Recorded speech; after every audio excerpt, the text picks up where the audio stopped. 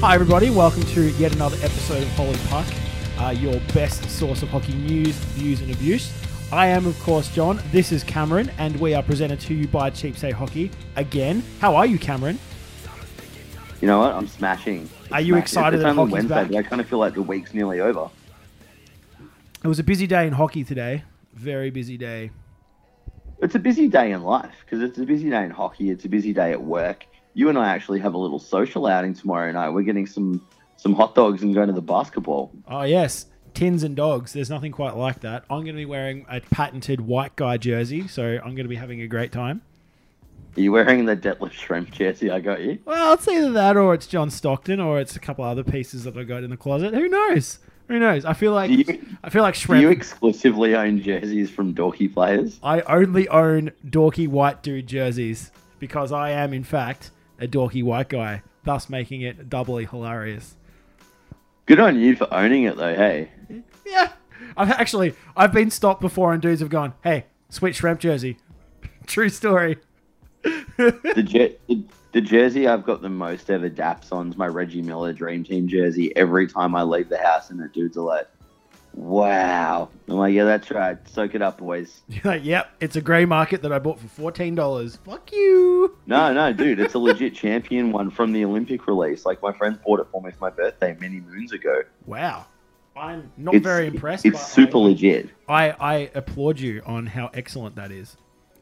But it kind of feels like the week's already done because it's a Wednesday, but we've got basketball tomorrow night. I've got hockey before work on Friday, which will kind of put me in the mood of like, it's casual Friday. Am I really working? Like, I'm working, but I don't feel like I'm working.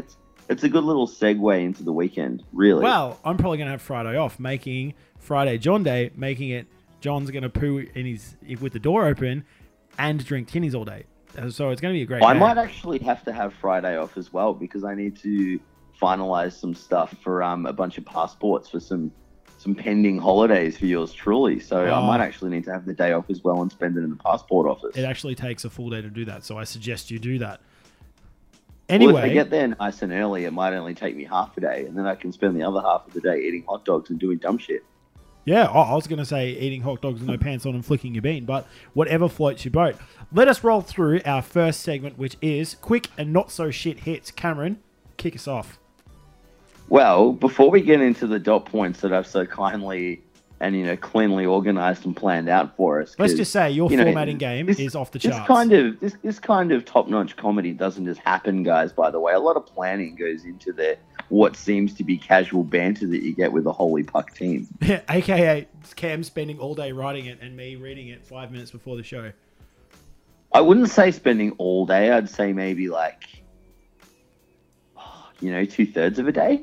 Yeah, but in between actual work, Nah, to be fair, I basically do it on my commute and on my lunch break. That's how dedicated we are to you, the listener. Yeah, good on Google Drive.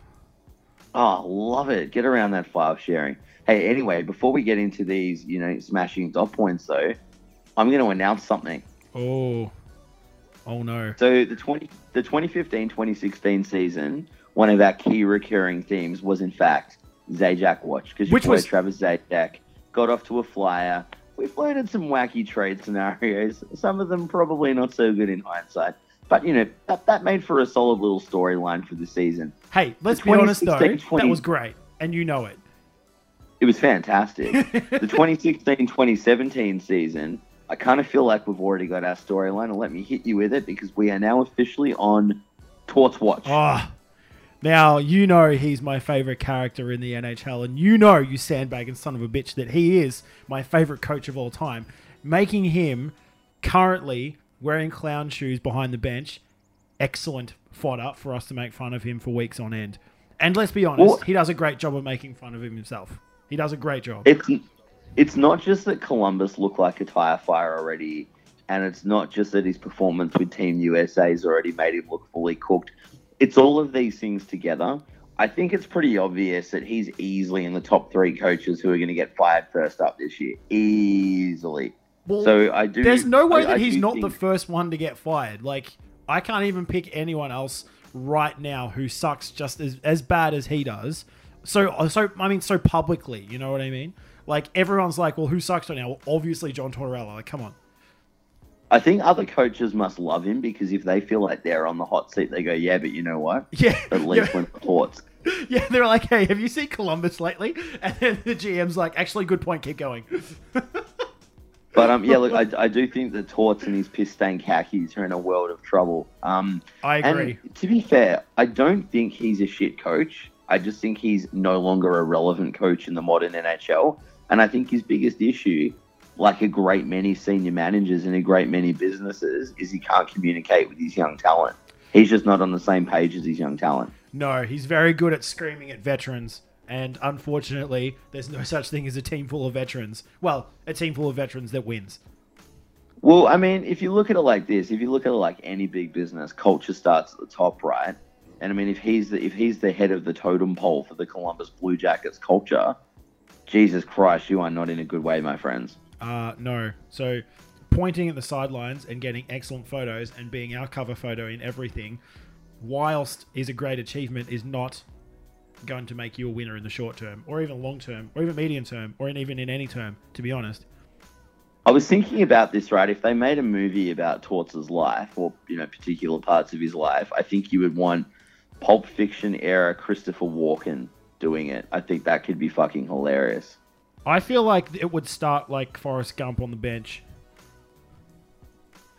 Yeah, the reason I'm a bit annoyed at you now because you kind of derailed where I was heading with it. I basically wanted to get to a joke about Torts having to remove fob watch from his ass on the bench, and you derailed my bit. But yeah, that's cool. Like I can see the Forrest Gump angle as well. Did I do it intentionally, Cameron? I don't know. You tell me.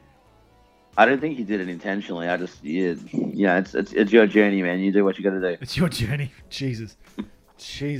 All right, so now we've officially announced that we're on Torch Watch for the season, and let me tell you, it's going to be a great time when he gets fired later on this season. Probably 35 or games next week.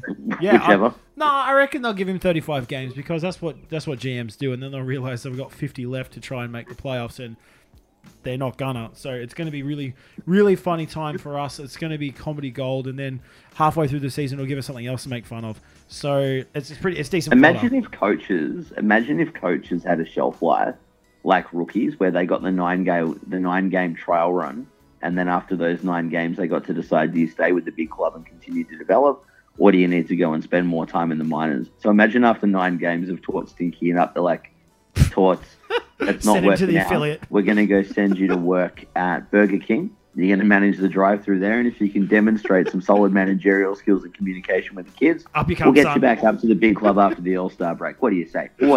That would actually be great. What you're talking about is an apprenticeship scenario, and I'm a big fan. I basically just want to see John Tortorella and a visor, because I think that'd be great. Yeah, a visor and an apron. Or a schmock, some might even go as far as saying. You know what? I'm going to Photoshop the shit out of that tomorrow. You definitely will. I'm hanging for an MS Paint collage. All right, you know what? We should jump right into our actual points because boy, can we waffle.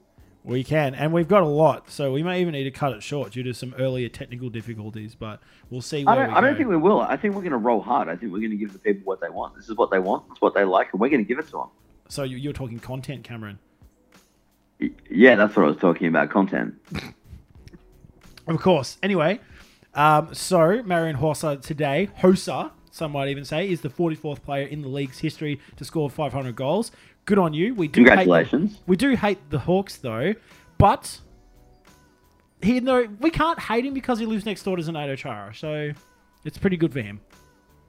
Do we call him Marian Hossa, or should we call him Mr. Chara's best friend? I feel like we should change Marian Hossa every time we mention him to just Chara's mate. Well, you know how no one calls Shane Gostisbehere that anymore? It's just Ghost Bear or Ghost. Or Ghost.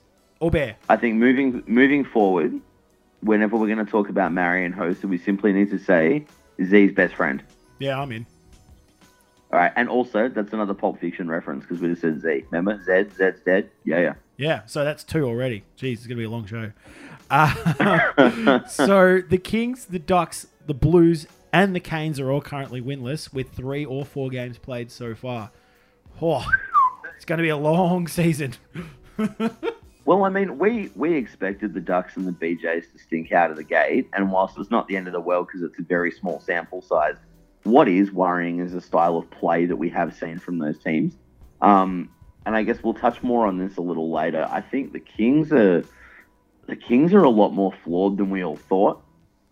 And so perhaps I think the reign is over. Hurricanes are going to take a little longer to gel than we had all hoped as well. So I will say, though, having watched a lot of the Canes footage this year because I sit next to a Canes fan, they look better than they did last year. But that being said, they didn't look great last year. So, they've got more youth, and the youth are a little more offensive-minded, so that's good. But I think it's still a couple of seasons off being anywhere near a decent run. I was listening to another podcast earlier in the day, or it might have been yesterday. It doesn't matter, really. It doesn't. They're not as funny as I. And well, God knows who is. But they made a really good point when we're discussing teams, who are on the up, and we say, oh, they're a lot better than they were last year. That's a really good point. But something which is so ridiculously obvious, and we never kind of stop and discuss it, is that that's cool. The Hurricanes look better than they did last year. But the other teams who were better than them, did they look better than they did last year as well? Chances are yes, right? So, which means, have the Hurricanes done enough to take the next? And obviously, this is just a small example, but probably the point not. Is saying, that's actually a good point. Yeah, the Hurricanes look better than they did last season is cool. But really, if the other teams in their div all look better than they did last season, then they're just as shit as they were. Is it irrelevant? Well, you're right. It's almost a moot point, and I actually agree with you. Like, all the other teams around the Canes have gotten significantly better, making it even tougher for them. So they need to take it to the next level. It's like, if you're chugging down on beers and the dude next to you's got a whole pint and the dude next to him's got a beer bong, you're like, well, excuse me and my small balls, they're going to have a rough time. That's just how it is. I thought you were going to say he had a pot, and I was going to say the only reason you should be drinking his pot is so you've got something to drink while you're waiting for your pint. Jesus. You and your grown man balls. I know, right? Yeah. Hey, I want to get on to, while we're talking about offense, so one of the big storylines over the past couple of seasons has been scoring. Plenty of league officials have voiced their concerns that, the modern defenses and bigger goalies and tightly regimented systems have kept teams off the score sheet, which was having an adverse effect on ratings and fan enjoyment. I don't think they should have been worried because thus far we have seen a number of games that have blown out with 5 and 6 goal explosions, and the Rangers put 7 goals on the defensively sound Sharks this week. Similarly, this is exactly the same thing we talked about when we kicked off the podcast last year. That's right. Just a humble brag that we're in season 2 by Be The Way. We said exactly the same thing, that again, it is the officials and fans are saying not enough scoring, but when you actually look at the numbers, wrong. Heaps of scoring. And at this exact same time last year, we were saying exactly the same thing, that actually there's heaps of scoring going on. And if you're an East Coast fan or a West Coast fan, you're going to see some games that have heaps of goals, up to 10 in some games. But even the tighter games, like the games that finish 3-2 or 2-1, it's still 5 goals. That's still a combined 3 to 5 goals. That's still more than you're getting in most soccer matches. It's more than you're getting in all soccer matches, my friend. But my point is, though, and even though I'm not a soccer fan, I do know enough about the sport that, those fans are very happy to go and see a game that has 1 or maybe 2 scores. There is a lot of shared fans between the two sports as well. I think they greatly overestimated, the impact that low-scoring games was having on fan enjoyment. Like, I like watching a clamped-down defensive game. But not every week, though. No, not every week, but you don't have to watch it every week, because for every game where a team's playing a really good brand of defense and they're really locking it down and keeping a low score, you flick to the next game on Game Center and the Rangers have put 7 goals on, or the Senators have put 6 goals on. Like, you're always going to have options. If you want to watch run and gun hockey, flick a Dallas Stars game on. Yeah, and so that's the thing we've been advocating for a long time, is actually using your Game Center pass for what it's designed for, and it's watching multiple games at once, and it's about getting involved and looking at the other teams and seeing what's coming up. And I think it's a good point, Cameron. Use your Game Center pass. Don't just watch your team. I agree with you on that, though, too. I think you've nailed it. I think we're afforded the opportunity now with the media that we've got as a hockey fan, and this applies to any other sport. Don't just watch your own team, because if you're not happy with the amount of goals coming out of your own team, chances are the I'm a next Bruins team fan. I'm often not happy with the amount of goals coming out of my own team. That's not the brand of hockey they're playing at the moment. I'm shocked. There's 29 other teams that you can check out that might fill that need for you. Most of which will have a game don't watch hockey with the fucking blinders on and just watch your team. Spread your wings a little. Check out some other games, and your needs will be satisfied, including scoring. Wow. A couple of good open-ended jokes that I'll leave there, Cameron. So kudos. So it's what I do. Yeah. So the next piece is, I guess unfortunately the Wings, a little bit of emotional send-off this week. Well, they hosted their very last season opener at the Joe. And a bit of a tearjerker when they put together the tribute for Gordy. Good move. Kudos. Greener notched his Hattie, but in the preseason he gave up almost every puck that he passed. So obviously they must have done something in between the 3 days before the preseason and the actual season to make him stop sucking. But it's good to see them actually giving a full-on, like, legitimate, send off to a good dude and an arena which has marked their history. Yeah, I couldn't agree more. I was glad that to dumb it down a little bit, it was nice to see the boys show up and actually, for a big occasion, give the team and the fans a big occasion effort. Are you suggesting, Cameron, that they were giving... has been lacking in Detroit recently? Wow. Are you suggesting that the boys had previously been dogged, but at this particular juncture, Cameron, that they gave full credit to all of the boys? Mate, I think when you've got a defense like the Detroit Red Wings, Red Wings is a fucking crapshoot as to what kind of effort you're going to get. But hey, they got it done on this night. And more importantly, credit was given to the boys. Always the boys. Hey, I want to talk about the Buffalo Sabres for a minute because they're a wreck up front at the moment. They've done a pretty good job thus far of navigating the murky, injury-laden waters that they are currently in, though. They have put up points. They have won a couple. Well, they haven't won a couple. I mean, they've won one game and they've got some points in OT. So, considering the injuries they're carrying, it's definitely better than a lot thought. Yeah, Ryan O'Reilly dunked it from half down court with a high ankle sprain.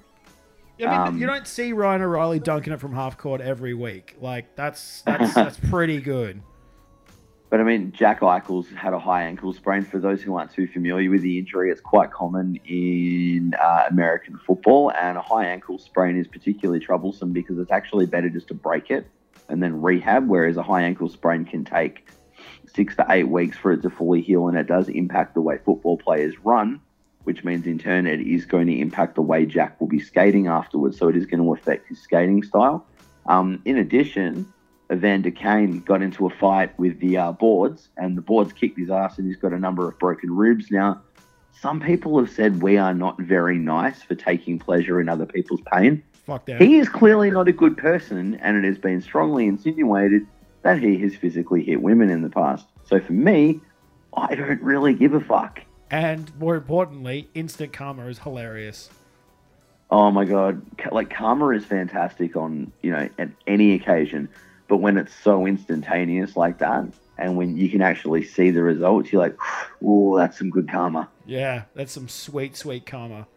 Oh, man. But yeah, that's 2/3 of the Sabres top line in all sorts. So yeah, Kyle Okposo must be fucking loving that 7-year deal.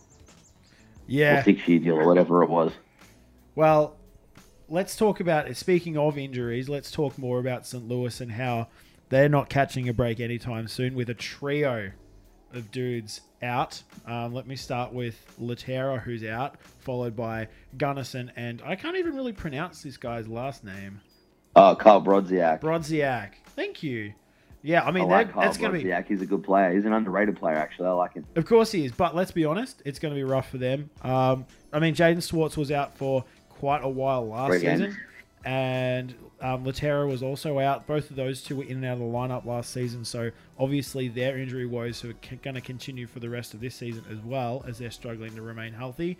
Unfortunate for the Blues, because we're big Blues fans, because obviously this is adding fuel to the fire of our Ken Hitchcock, I guess, conspiracy theory at the minute. So it's going to be a very good season on, I guess, St. Louis Blues watch. The other reason this bums me out is obviously St. Louis lost the Rams to Los Angeles, so all their eggs really are in the Blues and Cardinals basket, because they don't have a basketball team. So it would be a shame to see the Blues get derailed by injuries this year, because the fan base as a city is hurting. I would also like to say, too, the Blues are hosting the Winter Classic next year, and it's already sold out 2.5 months out. Hey, that's pretty good. Well, I really dig it, because there was some skepticism that, St. Louis could even fully sell out an outdoor game. Not even sell it out, like get a good attendance going for it. So to sell the Winter Classic out a good, 2 odd months before it's going to happen, I think it's a really good effort, and it speaks very well and reflects very well on the city as a whole and the way they are rallying behind their hockey team. So I sincerely wish the St. Louis Blues the best, and I hope they can get past the injuries and have a good year. Yeah, I think it'll be good. They've obviously done a great job, and I think the passing of the torch approach is going to be pretty funny for us to watch and play out on the podcast for months to come. So it's going to be pretty good. Pretty good.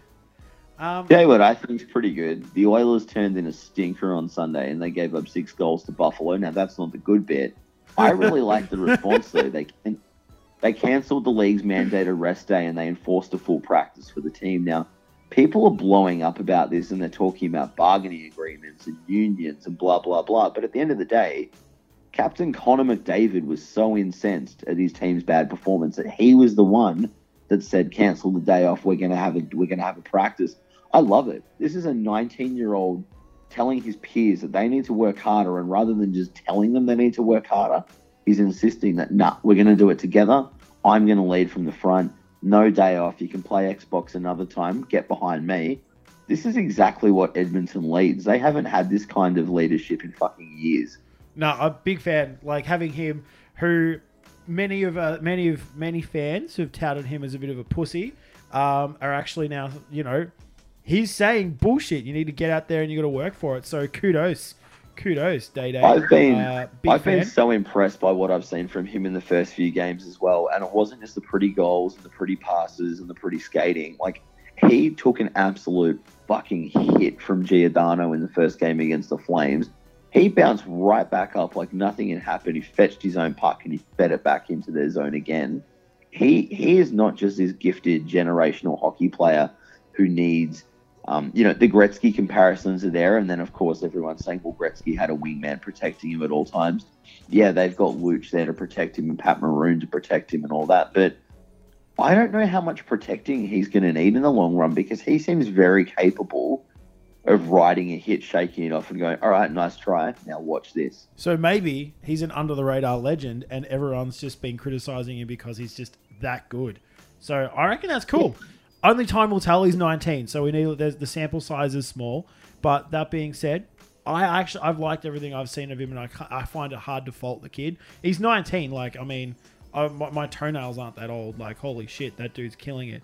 So who are we, Cameron? Who are we, us Monday morning quarterbacks, to question the great Day? You know what I loved about him, though? And, I didn't want to lean on this comparison because we're on board the Sidney Crosby train now. But he took a couple of pretty nasty hits, and I didn't see him complain. He didn't open his mouth. He didn't look to the ref. He didn't throw his arm up. He picked himself up, and he went and fetched and fought for his own puck and got on with it. And if they blew the whistle, cool. He addressed it after the whistle. He didn't stop playing until the fucking whistle went. We saw carry on from Sid for years. We see carry on from Ovi if things don't go his way. I didn't see any carry on. I just saw a dude that said, you know what, rough hit. They didn't call it. I better go and get my own puck then. Yeah, I think I totally agree. I know whilst this doesn't make good listening because we usually disagree on most things, I totally agree. And I think that only time will tell. But like I said, I think under the radar legend, and I think it's definitely time to get on board the Day train. Love it. The Columbus Blue Jackets placed Gregory Campbell on waivers this week, and which isn't that interesting. The reason I want to talk about it, though, after clearing waivers, they sent him down to the AHL affiliate. Campbell opted not to report and he's now been suspended while they try and work out what's going on. He seems like a nice enough dude. He was a valuable contributor for the Bruins 2011 Cup run, well loved by our fan base and all that jazz. I'm an absolute warrior, but I'm not buying the PR bullshit that his manager and agent issued. They said that the reason he didn't report is because he'd be holding a younger developing player out of the AHL slot. Wrong. That's bullshit. He just didn't want to show that up. Player would be taking his spot in the big club. He just didn't want to show up. This is yet another example of a player who was getting way too big for their boots, suggesting that, no, I am not going to the small club. I'm an NHL player. I'm big time. Get around me. You, sir, are wrong. Look, and like I totally get it, right? It's this is his life, though. He's a 32-year-old man, acting like a 4-year-old. Hockey at this level. For him to be playing hockey at this level, though, he would have been playing since he was 4 or 5 years old. It's his life. It's all he knows. I imagine it would be really hard for after 25 odd years, someone comes to you and says, "You know what, mate? You're not on the way up anymore. You're not at your peak anymore. Your best is actually behind you. We don't know if we've got a role for you here anymore." That must be fucking hard to hear, dude. Like, not just for hockey players, for any professional. Yeah, but I think that the old... At the end of the day... The slight FYI decline chat is going to be pretty rough to hear for anyone, to be honest. Yeah, but in the AHL, he's still going to be getting paid a 6-figure salary to play hockey, any form of hockey, which beats carrying bricks all day for a job. So dude needs a reality check. Like, yeah, you might not be what you were and it might not be what you want, but getting paid to play hockey is still a whole lot better than what a lot of other people have to do for work. Yeah, I kind of think that these dudes need to just maybe, I don't know, I feel like chill and just realize that they're actually getting paid to play a game. That the only reason why they're employed is because people enjoy watching them. They need to just harden the fuck up and actually play. Even if they see it as a downgrade, the fact is they're still contracted, and that worst case scenario, if they don't play, they'll get bought out. So I really find it difficult to listen to these extremely well-played gentlemen complain about not playing at the big club and then chucking a tanty and then taking their bat and ball and going home. Yeah, I didn't rate it, man. I didn't rate it at all. Nah, not for me. Not for me. Also, you've written one last piece here about the Ghost Bear. What would you like to say about him, Cameron? He took a skate to the face against the Kings, and he didn't even miss a shift. Nah. Everyone's like, oh, he's an offensive D-man and he's light on his feet. Mate, that kid is hockey tough. The Ghost Bear can do it all. I'm on board. I want a jersey. I want a Team North America Ghost Bear jersey. Wow. That's crazy. Yeah, I would be fully down with the jersey, hey. Yeah, that's true. Not down with the sickness. Like, we're not Disturbed fans, but I'd be down with the jersey. Hey, you know what's funny? We're definitely not Disturbed fans. I'm sure that there's a few that listen to the show, though, eh? Do you know, I got to make a Disturbed pun earlier today on the phone, actually, and I really enjoyed myself, to be honest. Did you dig it? Oh, my God, dude. It was so good. Hey, so let's roll with the good news. Oh, John, I love the good news. I'm going to let you lead off, pal. Well, I actually really enjoyed this one today.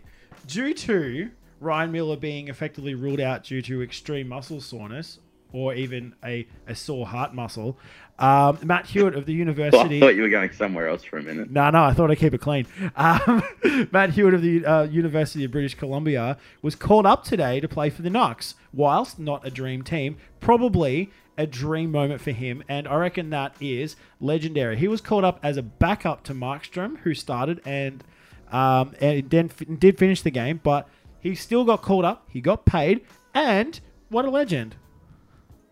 I love it, like, because there's been a few instances where this has happened, and I think it was, might have been Florida, like their goalie coach had to suit up as an emergency for a game for whatever reason, but at the end of the day, like you said, this kid got to suit up. He was in the locker room with all the big guns. That was probably a real moment for him. Yeah, he got great to skate out development. there. He got to sit on the bench. He got to see how it all worked. You got paid $500 to do it, and I reckon the coolest bit, you get to keep your jersey. Yeah, man. And he got to, like, even if he never plays at any level higher than college, he can still say that one time that he played for the Knucks. That's pretty mad. And you and I can never say that ever. Yeah, dude, like, he's like, he goes to the University of British Columbia. He's likely from that province. At the end of the day, sitting above his mantle, I'm assuming there's going to be a framed Vancouver Canucks jersey with his name on the back of it. Like you said, it doesn't matter if he never does anything else in hockey again. You're looking at that going like, right on, what a moment. Like, that's making me smile. Yeah, I know. It's a pretty good story. My vein. That's awesome. I know. Very rarely do we get good stories, and we're all about good news. So good on you. Good on you, Matt Hewitt. Good on you. I think it's a great story, and good on them for signing. I mean, the fact is they've got to have a backup, and so they've gone out and they've effectively seeked out their own good story, just to be good dudes, and I reckon that's good. That's really good news. I'm into it, mate. I'm into it. Hey, tell you what else I'm into. I'm into a little bit of baseless bullshit banter, even though most of our baseless bullshit banter winds up being quite baseful and quite useful. Yeah, sometimes. So, like, we've kind of touched on this already. We've only got a small sample size to work with. Teams have only played between 3 and 4 games each. But we have seen a week's worth of hockey. Why not start? We made some preseason predictions. I thought this would be as good a time as any to maybe mention the teams we've liked, who haven't we liked, who surprised us in a good way, and who has surprised us in a bad way.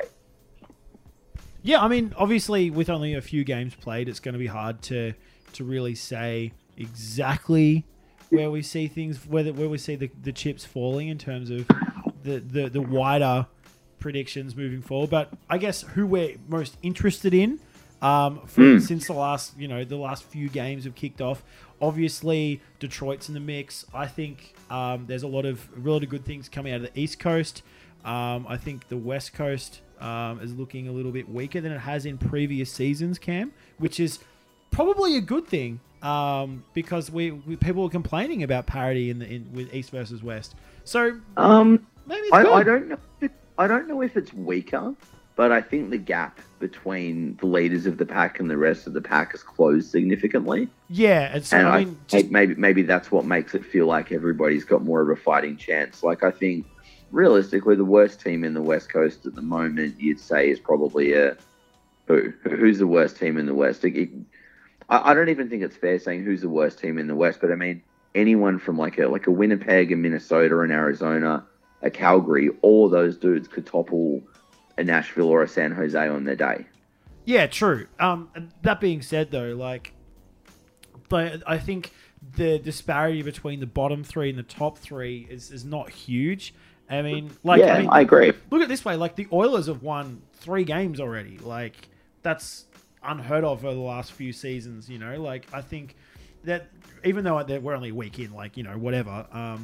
But I think there's a lot of good stuff. Like, I mean, like the Blackhawks have split their 2 games. Like a lot of stuff where people are going, "Wow, the Hawks obviously a lock." Well, dude, maybe not. You know, maybe things are changing. I fully agree with you, and I mean, like you've reeled off a couple of teams that you're interested in and you're having fun watching.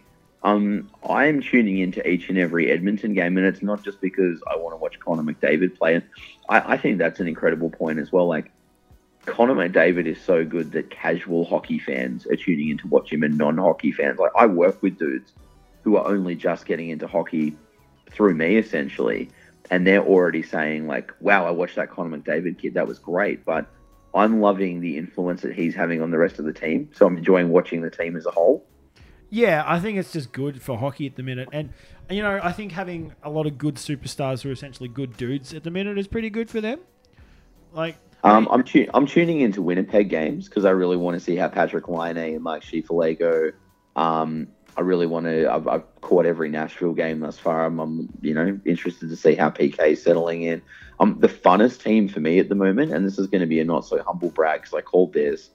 I said the Avalanche are going to become a significantly more interesting and dynamic team once they lose Patrick Laine, and lo and behold, they've become a really, really fun team to watch. They have, and they're actually playing defense this year because I watched them play the Caps today, and I mean, we shat all over them last year, and they were a dead set handful today, even though your boy Matt Duchene got lit the fuck up by Dmitry Orlov. What a hit. He'll be picking his hair cut off the ground for that one. I just think they showed more character today. Like, yeah, definitely. Your boys shut them out 3-0 today, but they showed some resolve and they showed some fight. And given the number of shots that were getting thrown at them as well, they kept their heads up and they didn't let themselves get pushed around. And not in a we're going to try and outfight and out-hit you kind of way. They stuck to their game. Look, I'm going to say, like, I watched that game. The Caps look shit, right? So they could not land a pass for the first 2.5 periods. The only reason why we got up is because Ovi was in the slot right at the right time, and he, just happened to peek one through Varmy. I mean, it is what it is, but I felt like, even though the scoreline didn't represent it, like, I felt like the Avs had a good crack, and they looked more interesting. They were fun to watch. They were keeping the Caps honest, even though obviously it was a rough game for them in terms of the scoreline. They're more interesting, man. It's at least better to watch, I loved what I saw from them against Pittsburgh. I thought they showed a lot of muster as well. I think Nathan McKinnon's going to have just an incredible year. I kind of feel like it really does, and I don't want to overstate this, but I feel like without Patrick in there, it does feel like the leaders can actually lead. They're not being berated and beaten down by their coach anymore. It feels like they're in a position where they're being empowered and supported, and I think you can see that on the ice. Feels like there's a little bit more trust, and that the guys are obviously, I don't know, maybe they've just, they've shaken it off. They're like, hey, it actually feels not too bad now that, maybe we're actually going to be able to, maybe they can start believing in themselves a little bit, Maybe there's a little bit, there's been a few Disney moments in the off season. They're like, actually, it's not so bad. Maybe. Well, I know who you've got a little bit of a chubby for at the moment, the New Jersey Devils. Yeah, I mean, we spoke about this much earlier in the podcast in terms of how, saying a team looks better than it did last year is, kind of a bit of an oxymoron because chances are all the other teams around them have gotten better. Thus, it really means nothing. But I think the Devils are a little bit better this year, so it kind of makes for some decent hockey. Like, they've got some good dudes now. I just think what I will say is, whilst I've got a half chub for them, what I will say is, they're just not going to be as bad as they were last year, to the point of probably this will be their best season since Parise walked out the door for nothing. I just don't think it's sustainable. And whilst I'm happy that they've started strongly, and I'm happy that you're happy, I don't think a team that's that light on defense can sustain the wins. They're going to win games because they're going to find ways to score goals, and they're going to punish other teams who aren't as defensively sound as well. But I think any team with a high-powered offense is just going to run right through that shoddy excuse-free defense, and they're going to get shown who's boss. So who I'm looking forward to? The Devils are doing good things. I just don't think they can sustain it, and we're going to see them fall off the cliff. Oh yeah, totally. But that being said, I think it's going to be more interesting to watch than last year, which was essentially boring for all Devils fans. I can't wait to see them play another team, which is a very similar. I want to see them play Dallas, and I want to see how that season series turns out, because that's going to be an absolute ripper. All right, well, look, this has all been overwhelmingly positive. We've been able to reel off a good 10 to 15 teams who are fun and interesting, and we're tuning in to watch them. And it does tie back into the point we made in the last segment where we said you need to expand your viewing. Don't just watch your own team, watch other teams, because across the whole league, you're going to get to experience all different kinds of hockey. I want to hear one team from you. Who haven't you liked? Like, who have you sat down to watch and you haven't liked what you've seen and you're concerned for them? Oh, Columbus. I just stopped watching them against Boston. Like, it was just terrible. Like, that scoreline. They got a 2-0 lead and then they just got torched for 6 goals. Yeah, that scoreline. Like, there were nearly 10 goals scored in that game, and let's be honest, it was not looking great. I've got real concerns for Calgary, losing 3 games on the trot and pulling star goaltender for the last 2 games. Brian Elliott has been really concerning, not just for fantasy owners, including myself, by the way, but for the team. Like, and it all makes sense now. Calgary got a win today, though, dude. Yeah, but like, they play Buffalo. Like, I have a feeling that they're going to have a real rough trot this season, and Brian Elliott will probably not be their number 1 goaltender by halfway through the season. Who's their backup at the moment? Is it Carter Hutton? I don't even know who their backup is. That's Carter Hutton. I'm pretty sure it's Carter Hutton. He did a good job for the Preds, man. So I mean, the security blanket's there if they need it.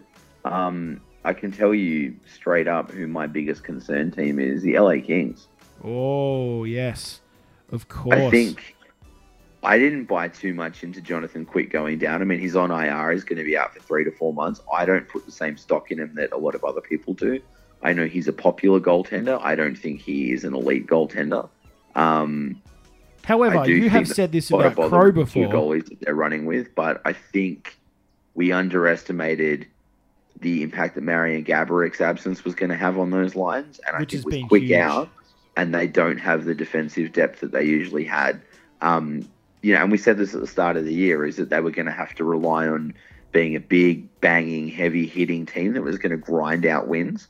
I don't know if they can do it based off what we've seen. Like, they're being a heavy team, but they're not. I don't know. It just doesn't.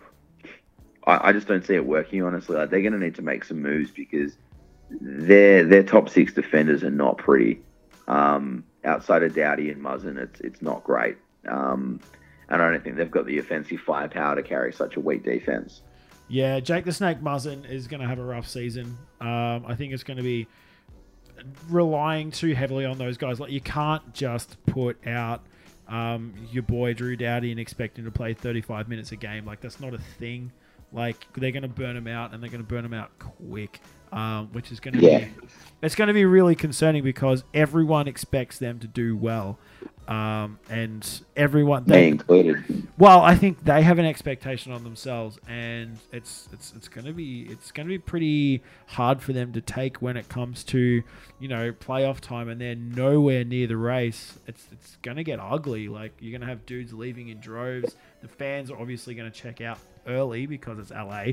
They're already stinking. Like, there's an interesting stat that I just come across is that they're 5th in penalty minutes already. So it says that they're really struggling to basically do anything, outside of, particularly with keeping their roster. Oh, it's gonna be hard. I'm just looking through their defense now. It's not what it used to be, especially with Quick down. They've now got to rely on Zatkov and Bundaj, who, let's be honest, are shaky at best. Well, I want to add one other little wrinkle to this then. We've said that Torts is the most obvious candidate for a coach to get fired. If the Kings go into a total tailspin, is Sutter the first coach to get fired? Ooh. I would be... seeing an LA Kings tire fire, tailspin, and I guess crash and burn scenario, who I'd prefer to see the Hawks do, to be perfectly honest. But watching it happen to LA could be great for all of us, though, because they could just, I guess, fire sale it, and like Toronto did, and maybe we could see a whole new LA in a year or so. So maybe it's a good thing. I don't rate it. I've got a soft spot for the Kings. I don't want to see him fail. Yeah, but everyone else does. I've always liked their jerseys. Oh, yeah. As a youngster. Well, of course. It's so... for the jersey. I love how they've kept the Raiders style as well. The Raiders colorway. Yeah. Which is great. Hey, I want to move on to something else, and I guess this probably falls under the category of our weekly waffle kind of segment, because it is a little bit of a... there's a hypothetical, there's a little bit of speculation going on here, but let's roll with it. Yeah. With Jack Eichel being felt by his injury, as we've already said, it kind of feels like the storylines in the NHL is changing. So last year it was Connor McDavid versus Jack Eichel going toe-to-toe, picks 1 and 2. And then this year it was Austin Matthews and Patrick Laine going toe-to-toe, picks 1 and 2. With Eichel going down and with Austin Matthews having such a hot start, it kind of feels like the way things are being viewed publicly now, it's very much generational talent 1, Connor McDavid, versus generational talent 2, Austin Matthews. One's Canadian, one's American. It kind of feels like the storyline's starting to move more from a pick 1 versus pick 2 to it's going to grow to this big, is this the next generation of Canadian versus American thing? How you had Sid versus Ovi, which was Canada v Russia, right? Yeah, no, that's a good story. And I think you're right. I think Canada's needed someone to, really get behind.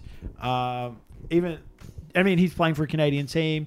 It's all good, man. And I think with both of them playing for Canadian teams, it just gives Canadians more things to care about.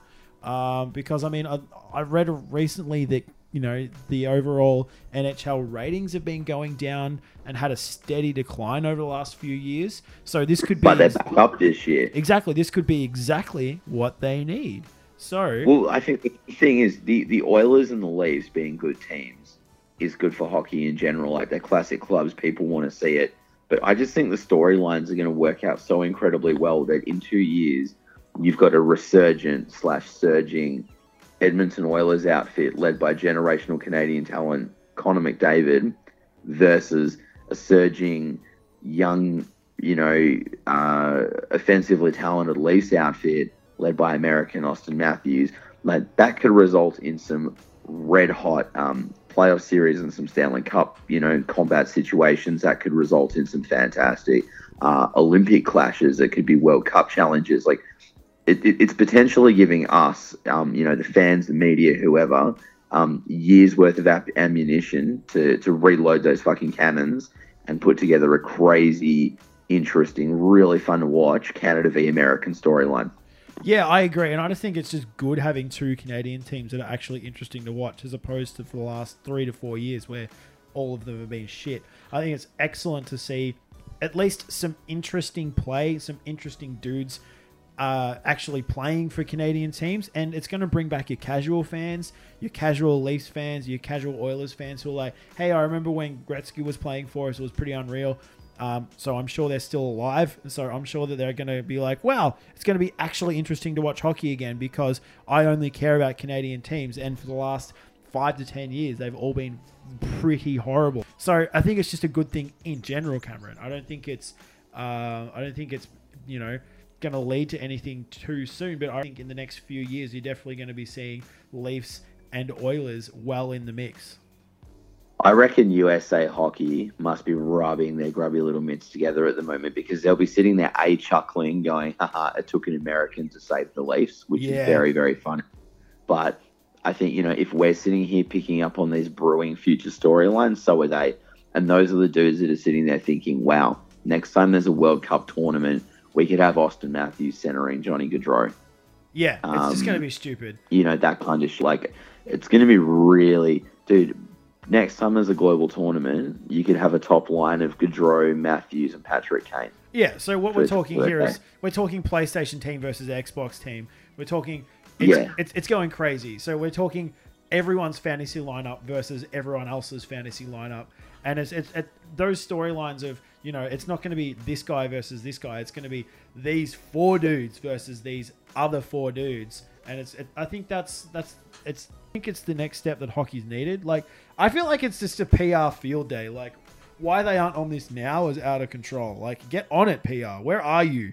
What are you doing? You want to hear something else interesting? 2 games into his pro career, Austin Matthews has the top-selling jersey through Fanatics. Oh, I need to know where the PR...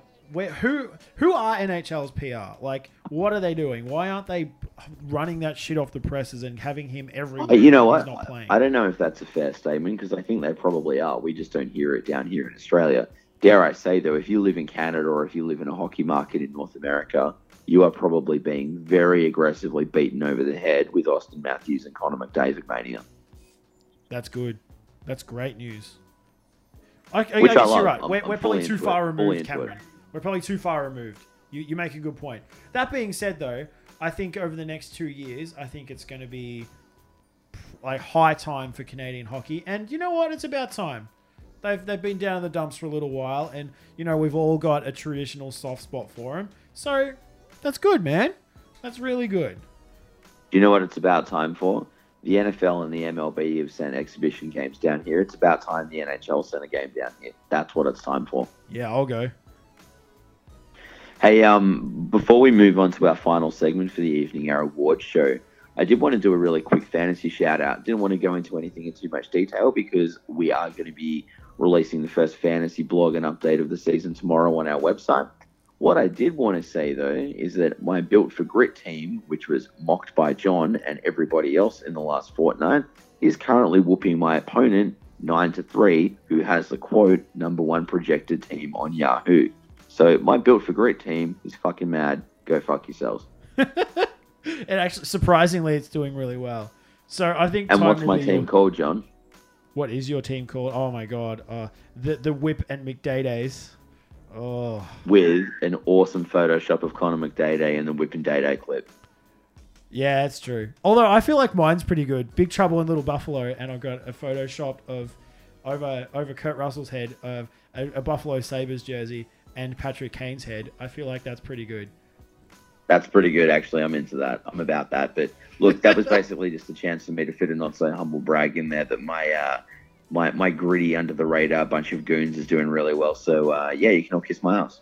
Yeah, and I will say though, slight humble brag. I spent about 3 to 4 minutes on my avatar, and it's pretty unreal.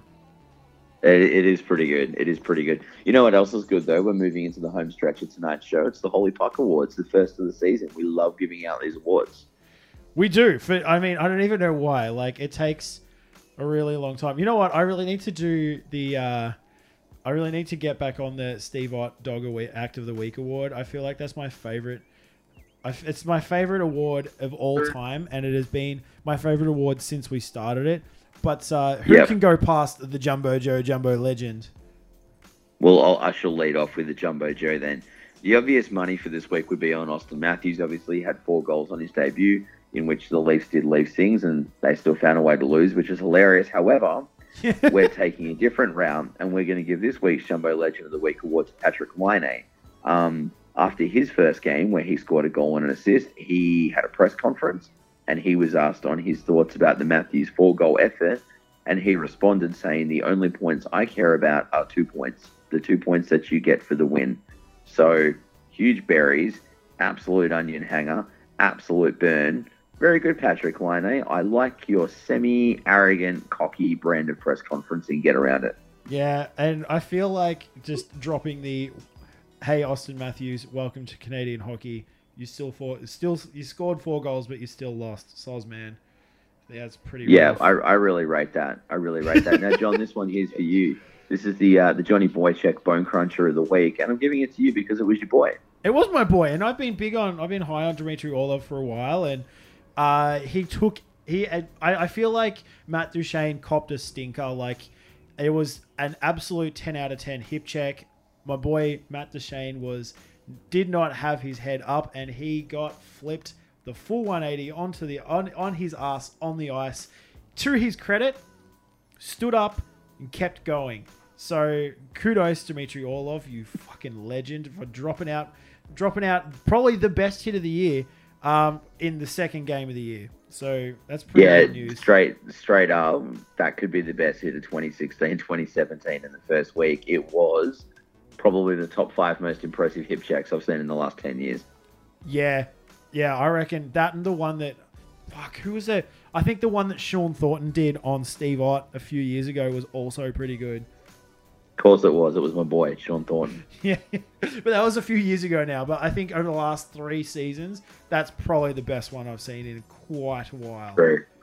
So now, lastly, and certainly not least, the Steve Ott Dog of the Week. This is one that's upset me in particular. And the Dog of the Week is the Las Vegas yet to be named franchise, because they gave general manager, founder, and operator Tom Paraska a job. So by appointing Paraska as the team's operations analyst, they've robbed me, the fan, of my most useful salary cap and numbers crunching website, you bastards. Now look, that being said, I feel like it's a fairly forward-thinking and genius stroke for them, having a brand new team and then hiring the number 1 stats guru in the NHL world. Look, I'm clearly stoked that Tom landed a gig, because he's obviously a very talented individual. And I'd also like to say, I tweeted at him once saying, "Hey man, I love the website, keep up the good work." And he actually took the time to reply and said, "Right on, man, appreciate the interest." So I'm legitimately stoked that he got the job, because he deserves to be rewarded for his efforts.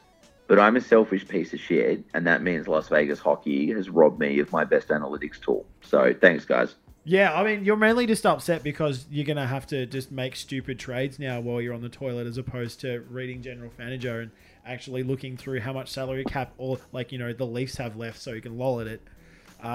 That's seriously it. That website's provided me with so many laughs over the last few months, and I've done way too many Vegas mock drafts on there, more than I care to admit. So I'm legitimately happy for you, Tom. But to Las Vegas Hockey, you are the Steve Ott Dog of the Week. Yeah. I mean, I've used that website heaps, and they're one of the very few people that I actually follow and tweet at, which is pretty cool. I mean, I really like them. Everyone should be on that tool. Like, holy hell. In the few months that we have left.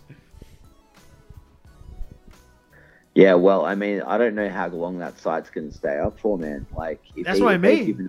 He could be off, or he could be off in the next couple of days. I know, and we get on it. Like, get on it while you can. I mean, there are other websites, but that one is easily the best. Easily the best. Yeah. All right, well, John, guess what, man? That brings us to the end. Holy shit, we've talked for an hour again. Oh, holy shit, don't you mean holy punk? Oh, I do. Well, that's it, man. For those of you who care to listen and continue to show support, we thank you. Make sure you hit us on our socials, on the gram, Twitter, Facebook. We're at Holy Podcasted across all of those pieces. We have the website, holyparkpodcast.com, which is where Cam posts all of his legendary posts. It is where we keep all of our podcasts. Obviously, you can hit us on SoundCloud. Don't forget the Cheapskate Hockey guys. They're killing it, and they obviously sponsor the show, so keep up the good work there. Yeah, boys. Yeah. So, I mean, that's it. If you could do us a favor and rate us on iTunes, that would be lovely. We're getting very close to breaking the top 10 in hockey podcasts. So thank you all for your support. Yeah. We really appreciate it. That is actually ridiculous, and I did want to mention that really quickly. We're currently sitting as the number 11 hockey podcast on iTunes. How? We're Australian. The more positive reviews we get, the more that is going to continue to push us up the rankings. And if more and more people are interested, we can do more and more shows.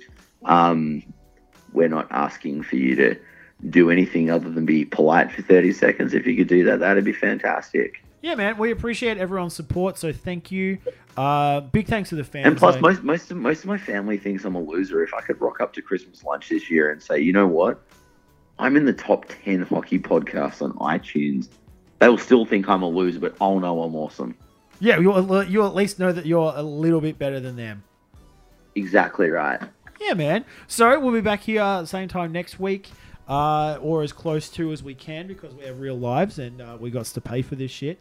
Well, guess what, John? Next week we're actually going to have a guest. We've got a representative from the Perth Thunder organisation, one of the few, and by few I mean the only member of an Australian hockey club who took the time to get back to us and say, hey, I like your show, we should get involved.